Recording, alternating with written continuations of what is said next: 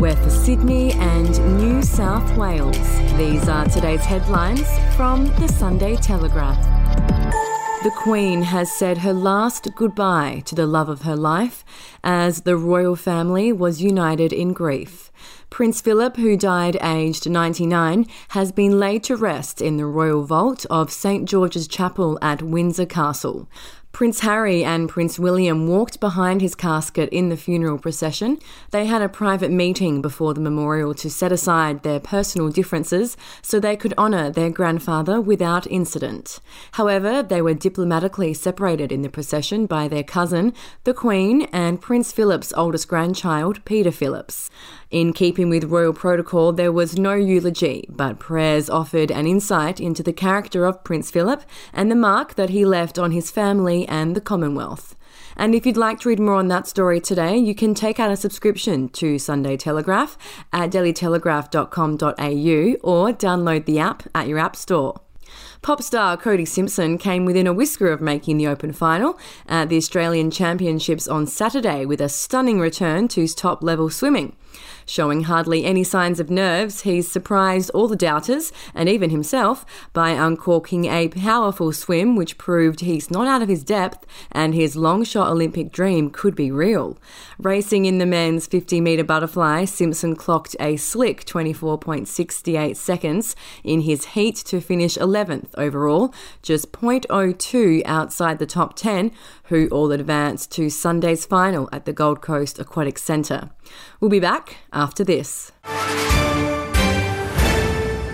News doesn't have to be boring. The Brits have given Prince Harry a new nickname after yet another tell-all interview. Oh God, is it the Ginger Whinger? Let the team at news.com.au get you up to speed each day with their podcast, From the Newsroom. A couple were busted joining the Mile High Club. Well, I guess they can't play Virgin anymore. Politics, sport, red carpets, royals. Get all the goss in just a few minutes. Follow From the Newsroom wherever you get your podcast from.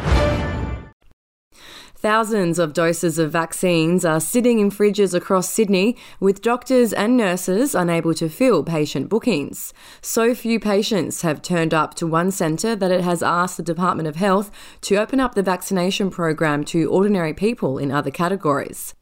A doctor at the South Western Sydney Clinic says patients have become so fearful about the AstraZeneca vaccine that the length of consultations have doubled, with many patients not proceeding with a vaccination. Health authorities hope the confirmation of a likely link between the AstraZeneca vaccine and the death of a 48-year-old woman last week will not exacerbate the problem.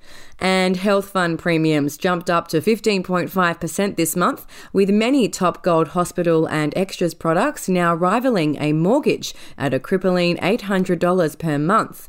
The Sunday Telegraph today unveils a simple new tool to help you locate the cheapest policies, and we reveal the 2 cheapest gold policies in the nation.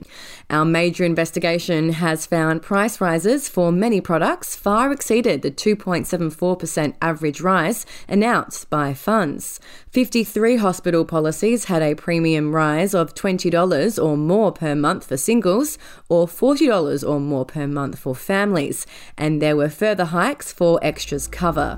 And those are your headlines from the Sunday Telegraph. For updates and breaking news throughout the day, take out a subscription at dailytelegraph.com.au. We'll have another update for you tomorrow.